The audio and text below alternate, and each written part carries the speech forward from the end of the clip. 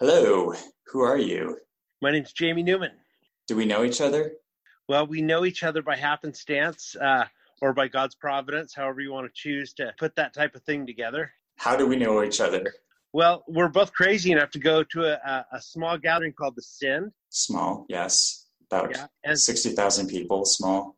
yes, and I remember meeting you in the airport, and that was a very special day for me. That was a day when the Holy Spirit fell on me, and I received a touch from God that day. Really impactful day for me. Just as you were leaving the state. No, we were dropping someone off at the airport. Oh, okay.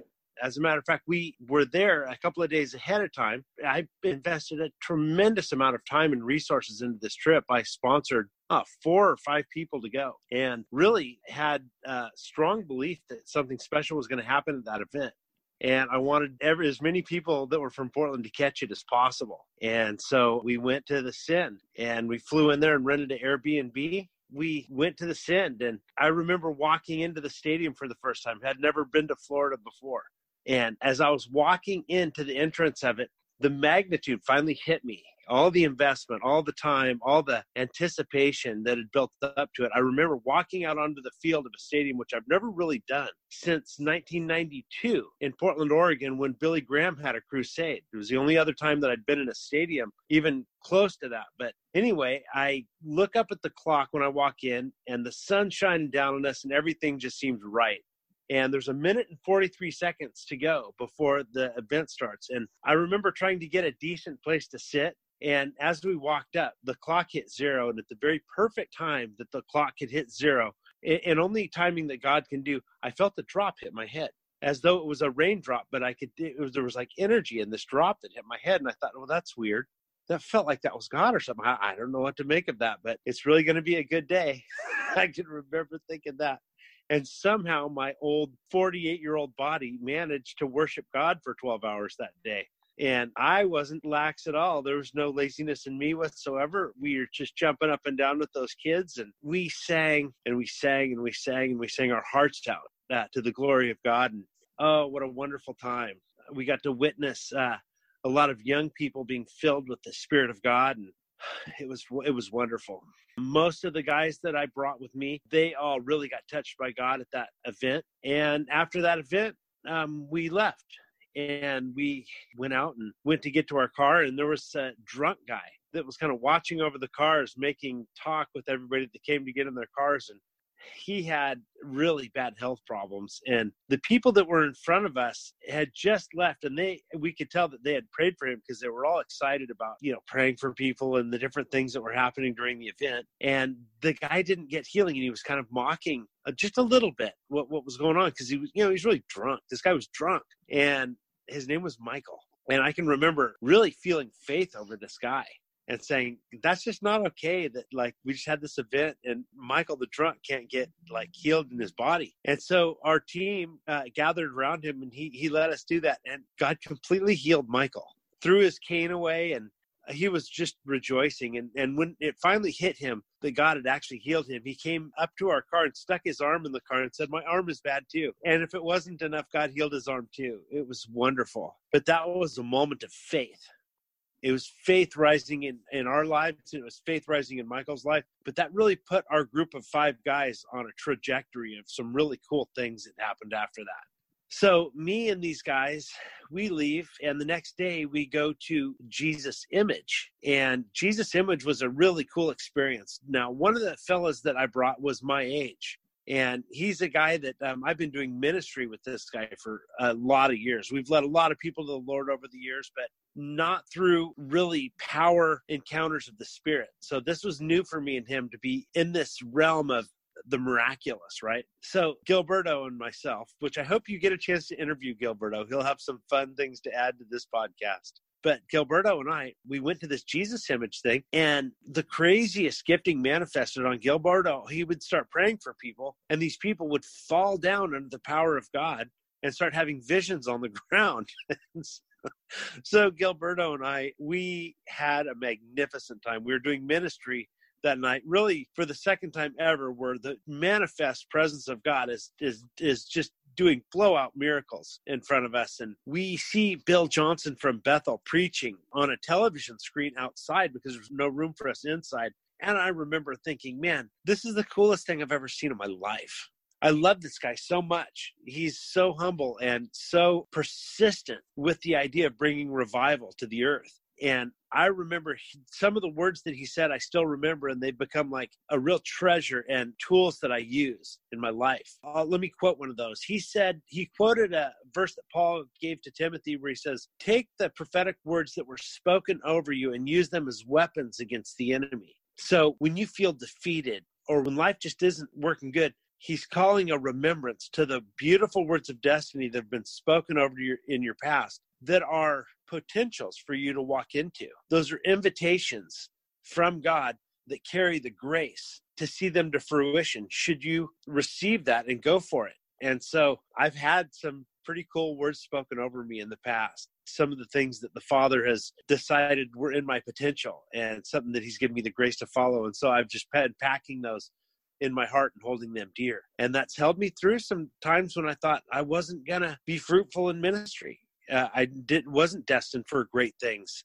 And so we went home after that. And before we went home, we met Nathan in the airport. And what happened is we're dropping off a friend, and Gilberto, me, and another good friend called Devin Pratt were walking through the airport. We run into a gal, which I hope you get a chance to interview, Lauren Renee. I hope so too. Yeah, Lauren Renee. She's in the airport, just kind of rattled, right? And so Lauren, she sees a shirt that Devin has on it. It says Romans 15:20, something like that. And she shouts in the airport, what does that mean? I've been seeing that in my head all day. And so Devin just kind of stops in the airport. And I'm standing to the side and I'm thinking, this is an interesting thing. I knew that God was on it. I could feel the presence of God in the area. I just didn't know where it was going. But he turned around and looked at her and had this kind of cocky look on his face. And he didn't say anything. And she said something again like, what does it mean? And Devin says, what do you need? And she didn't say anything. She just looked kind of confused. And he's got this cocky look on his face. He says, no, what do you need? And I don't know how it happened. I don't know if she approached him or he approached her. But he ends up giving her this huge hug. And just a few moments later, she just starts breaking out into tears. And at the very second that one of those tears hits the ground, the Holy Spirit fell on me. And I just fell down on the ground and started laughing.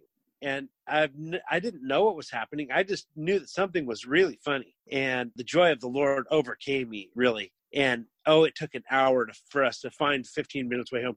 I was so drunk in the Holy Spirit that even my GPS on my phone was drunk. It took us forever to find our ways home, but we laughed the whole way home and we got there. And really, that marked me. Just a few days after we got home from the Send, we had to go to Argentina for a missions trip with a group of guys. And some of the most beautiful miracles happened in that place. And of course, the greatest miracle was that a little over 900 people got saved. It was wonderful. We saw the power of God work in so many ways. We saw people get out of wheelchairs and backs healed, and emergency rooms were cleared out on multiple occasions of people that were waiting in line for care. And I've got so many stories that I could tell if you had the time to hear them. But to make a long story short, our little band of guys got back from Argentina, and we've been doing ministry together ever since. And of course, I've kept in contact with Nathan here and Lauren and Gilberto, and we've decided that we should be friends because the Spirit of God has made us friends and family. So if I might ask, it seems like the way that God has been working in your life, in particular last year, it's been amazing and powerful. How has God been working in your life over the last week? Okay, let me think of the most appropriate way to say. First of all, we're in the middle of a coronavirus quarantine. I'm blessed in that I work in an agricultural business where I'm not shut down. A lot of people are, but I'm not. But one of the things that's happened for me is that the people who would normally be at work are now stuck in their homes. And they're spending a lot of time in their yards. So we're getting a lot of people to come and visit us at our business. And the Lord has really given me some power tools on sharing Jesus with people. So we see a lot of people get healed. If we strike a conversation with these various homeowners, we're seeing a lot of people get healed. And it's giving us an opportunity to share Jesus with them. and they're listening. And our agricultural workers, they've all been healed, and they have friends that come and spend time with them working. Their friends get healed and they go back to their jobs. And so they're taking Jesus quite seriously. And we have a good number of just, landscaping customers and stuff that come in, and we're seeing God move in their lives too. So really what's happening is God is pouring out his Spirit in this area, and we're seeing him move among the willing is the best way I could say it. I think he's willing to use anybody, and to those who are willing to be used by him, he's using them to bring glory to his name. I think on my end, I don't have a story that's nearly as inspiring. Over the last week, I think I've been facing my biggest crisis of faith that I've had in quite some time. I'm not afraid to get the coronavirus. I'm not afraid of being unemployed, of losing money and having to live on the streets. Those kinds of fears are not necessarily at the forefront for me, as much as they would be for other people. But two things happened. First of all, there was a group of people who I had met at the Send who I had encountered. I had prayed for one of them, and I later found out that they felt like God was calling them to take part in a long-term project, like something that was meant to last for years and years and years until probably the end of their lives. And it felt really encouraging watching these people take on that project and being willing to go beyond themselves in order to help each other out. And then I didn't hear anything from them. I eventually thought to myself, something's going wrong here. And I found out a couple of days ago that one of the people involved in the project had jumped ship to another project. And so watching that, I had to ask myself the question, were they still following God's calling? Was it just too hard for them? Did God not call them in the first place? What does that say about my own callings in life?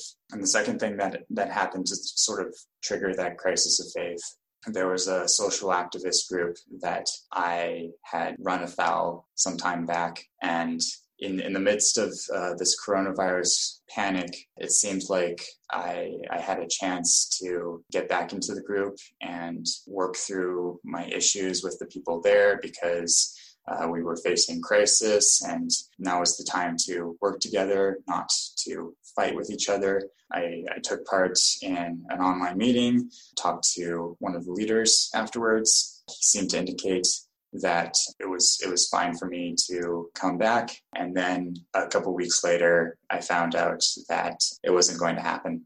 And so there was just having to face that disappointment yet again of wanting to be part of something greater and then getting shut out because of stupid decisions I've made in the past. And then the frustrating thing is that I know that I have a purpose and a place in this group, because that is a logical follow through from what God has promised me in the past. And so the question for me, it's sort of like when you have a story and you know what part of the ending entails, and you want to believe that the story is going to go a certain way because it can end a certain way. And then you find out that it doesn't go the way that you expected. And then you have to wonder to yourself, well, how do we get to the ending? And so that's just been a very big crisis of faith for me, of just how seriously am I going to take God's promises that he's given for me in life? Should I just give up and abandon those promises because it would just be easier to do that? I think if I have an answer, the answer is you stick with the promises until new information comes. And if the information says otherwise, then you reevaluate. But that requires a lot of patience and waiting. And there's a part of me that's just I don't want to do that. But I think that's a process. That's a process between me and God. God's not afraid of process. No. Would you care to hear about some of my process? Sure. I'm in my 29th year of faith, okay? I grew up in a Lutheran church, but never took that any kind of serious or did not like that at all. I was more into like rock and roll and things that felt good in my flesh, sex, drugs, and rock and roll. And the manifestation of women like in my late teens and stuff, that was a big draw. And I went off the deep end and really got to a point where I finally started to feel broken when I was in my early 20s, and finally got humbled enough through some really dark stuff that I called out to God, and God humbled me and got a Bible, had an encounter with God, and spent 5-6 years of victory. Got addicted to pornography as a Christian. Spent 20 years battling that, knowing that it's wrong, having times of victory and times of failure. And 10 years ago, I found myself with the disability. The disc went out of my neck, and started taking painkillers and got addicted to painkillers. So here's a guy that's been saved for 20 years, addicted to painkillers, addicted to pornography, and maybe several months before I went to the sin, the Holy Spirit freed me from the pornography addiction. And then 2 months after that, a friend of mine from Bethel came and prayed for me, and I got healed in my neck. And then I quit the drugs and started working hardcore on sanctification, and I'm starting to see a lot of miracles and stuff. I'm walking into the promises of God now, but that's been 29 years, and he patiently waited for me through my years of process, and I'm still in process, but I'm starting to see some of the promises that were spoken over me. But it's been 29 years, and I'm not ready to answer all the reasons why I had to fight pornography for so long when the Holy Spirit himself broke that off of me. It was September 19th of 2018 when he broke that off of me. And it was November 19th of the same year that he healed my neck. And so I understand process, Nathan. It's frustrating. Yeah, it is. So if I might ask then, you're currently living in Portland, right? Yeah, well, in the outskirts, just east of Portland. You've been living there your entire life. Yeah. Portland's not really known for being a Christian city, is it? No, Portland's not. It's either the least or the second least churched city in the country. So how do you grow in faith in a city like Portland? And how do you do ministry in a place like that? Well, Portland doesn't have any cultural Christianity. And so it doesn't breed, I'm not going to use the word lukewarm, but it doesn't breed a lot of religious Christianity. You're either in it or you're out having fun. It's not a culturally applaudable thing to go to church. So nobody just goes to church and pretends unless they've been there 20 years and they're around church people, right? So I wasn't out there telling people that I was addicted to pornography during those times. I wasn't hiding it, but I wasn't telling people what I was struggling with either. So in my own heart, there was, I have to admit that there was some cultural Christianity going on. But for the most part, I don't find it difficult here because the people who go there have some fervency to them. The people that are there choose to be there, and they're not there to be applauded or to do better in business or something like that. They're there because they want to be there. Or they're not there for like social brownie points. That's right. Yeah, that's not a cultural thing. How receptive would you say people are to the gospel, the non-churched citizens of Portland? Well, it depends on where you talk to the people at. If you can get an opportunity to talk to the people in their homes, or you have a relationship with those people, it's good. It's really, really good. They're very open. If you're trying to catch people in a place where they're on their way to work or on their way to go somewhere or something like that, it's difficult because people really value their time here and people have a lot of money here. So it's difficult. You got to catch people when they're either alone or in their homes where they're not doing stuff before they're going to sit down and have an honest conversation with you. Now, I'm talking about going there and just sharing the Lord. However, if you get words of knowledge or are praying and God moves on their body and they get healed, that's an entirely different animal. They'll open up. That takes out of season preaching and makes it in season. Yeah, it's power tools, So does that make sense? So when people experience like a word of knowledge or they experience a miracle, is their first thought in mind, oh, this is of God? This is... Oh, yeah. Or would they be thinking this is something along the lines of New Age? No, they think it's from God. And frankly, it doesn't even surprise people too much anymore because New Age, I would say, is the dominant paradigm here now. Most people have experienced New Age now. It used to, 10 or 15 years ago, that wouldn't have been the case. Or if we were to go to a smaller town where most of the people go to church, that wouldn't be the case. But here, it works quite well. In fact, a decent percentage of the people will comment like, Yeah, that's not real. I'm not going to really go there, but I'll just say that people are very open to that here. Are people open to the idea that they're sinners in need of grace? Yes, they are, but it's still like pulling teeth to get people to take repentance seriously. There's so many choices here. There's just so many choices. And the television set has done a really good job of programming how people think. It's hard to get people to think, to change the way they think. I can tell you that that's still a problem. I feel like that hasn't taken a corrective course where we're going to see mass cultural transformation yet. I haven't seen the vehicle yet that's going to bring mass cultural transformation.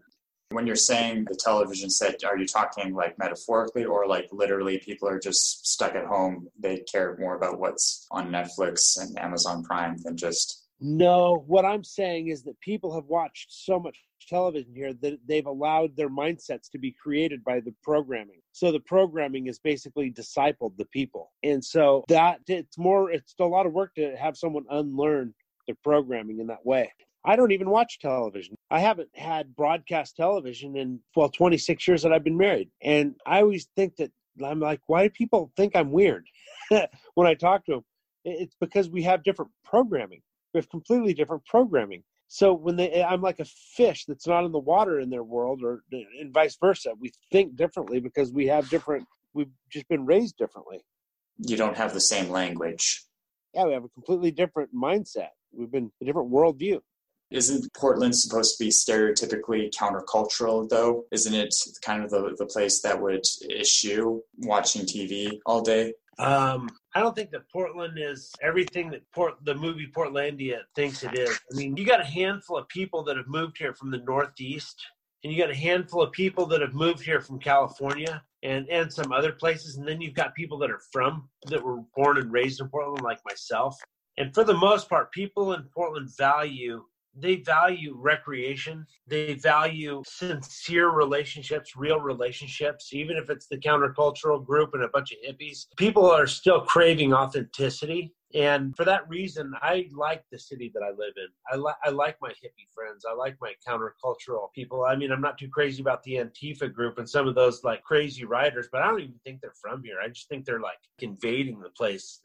I like where I live. I like it. I wish that people would wake up and find Jesus and get saved and let him change their mindset. That's what I'd really like to have. I like living here, and I love the people that I live around. So 2 questions I'd want to ask, sort of spinning off from that. First of all, do you know anyone from Antifa? I don't know anybody from Antifa. Okay. I don't go downtown when they're around. To me, I just rather would just let it fizzle out, let them go be dorks, and let them like not get any action and just go back to where they were.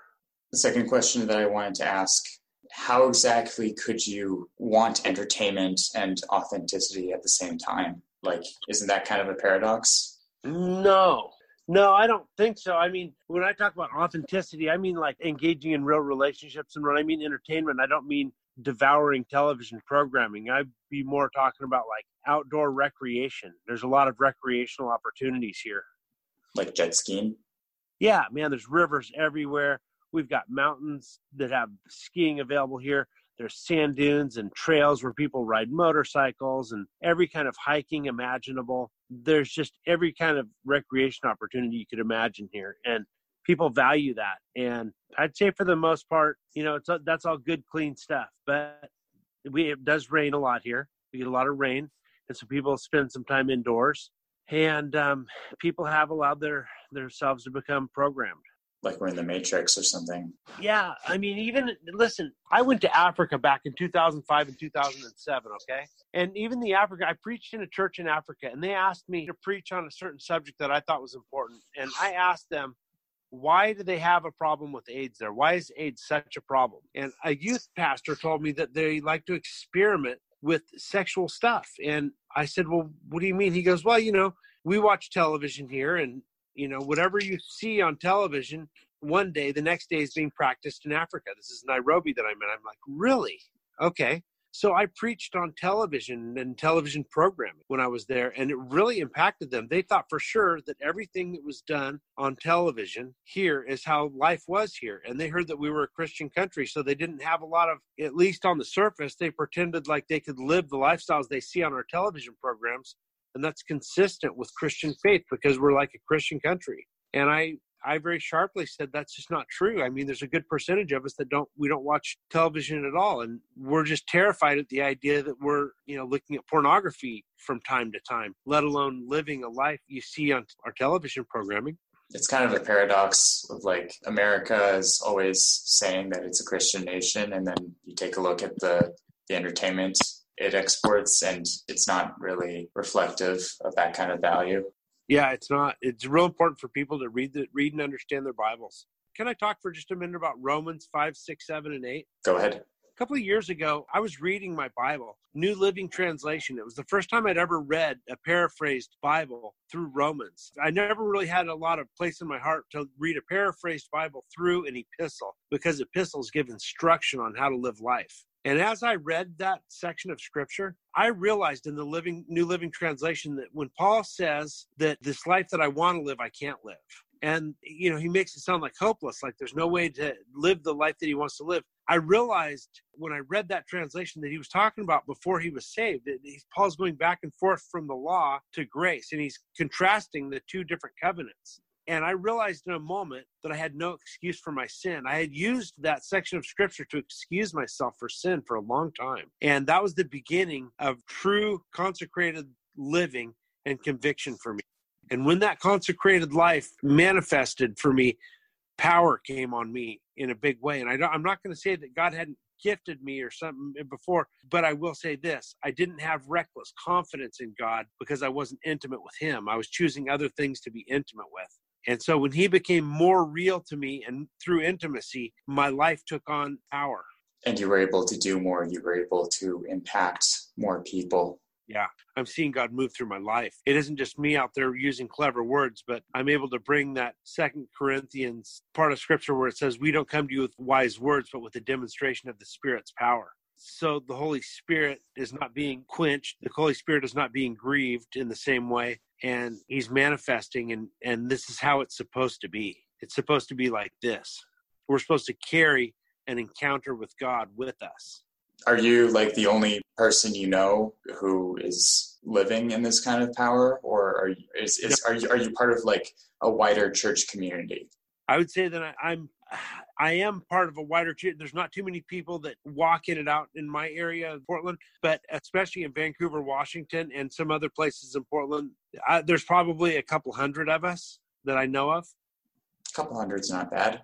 Well, it's a city of 4 million or 3 million. We could use some more. Hey, Gideon was able to overthrow the Midianites with just 300 men. Yeah. Well, we're looking to disciple, hopefully 3 million people. We want to see them all saved, not just a remnant. We want them all saved. Assuming you can get close to those 3 million people and not have them shout at you for breaking social distancing rules. Yeah. Well, we're doing what we can do. Yeah.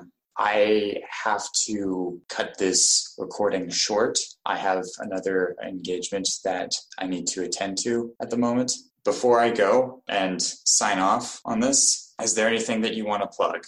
Is there any last words that you want to say? Yes, I'd like to bless everybody listening in the name of Jesus. I pray that the presence of the Most High would come on you, would rest on you, and that you would become an encounter with God for other people. I pray that Jesus would heal your soul and forgive your sins. I pray that he would heal your body from the top of your head to the bottom of your feet completely.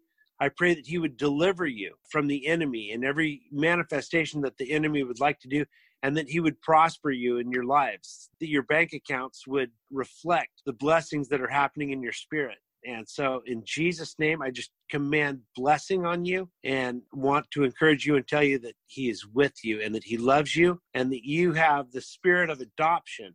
If you have come into a relationship with him, and not an orphan spirit. You are completely accepted before him. And I would just like to say that the devil would love to have all of us feeling like we're still orphans and that we have to earn God's favor. But the truth is that God loves us so much that he sent his own son for us. And if he didn't even withhold his own son, how would he withhold anything from us at that point? So be encouraged. I bless you in the name of Jesus, and thank you for the time. Thank you. Thank you for talking, Jamie. This has been Because We're Not the Same, a podcast hosted, produced, and edited by Nathan Raymond Ray, with special guest Jamie Newman. To listen to more episodes, you can follow us on Apple Podcasts, Google Podcasts, Spotify, Amazon Music, Verbal, iHeartRadio, or Podbean. You can also visit our Facebook page or our website, bwntscast.wordpress.com. If you're interested in coming on the show as a guest, feel free to reach out to us, and we'll see about having you on. Thank you for listening.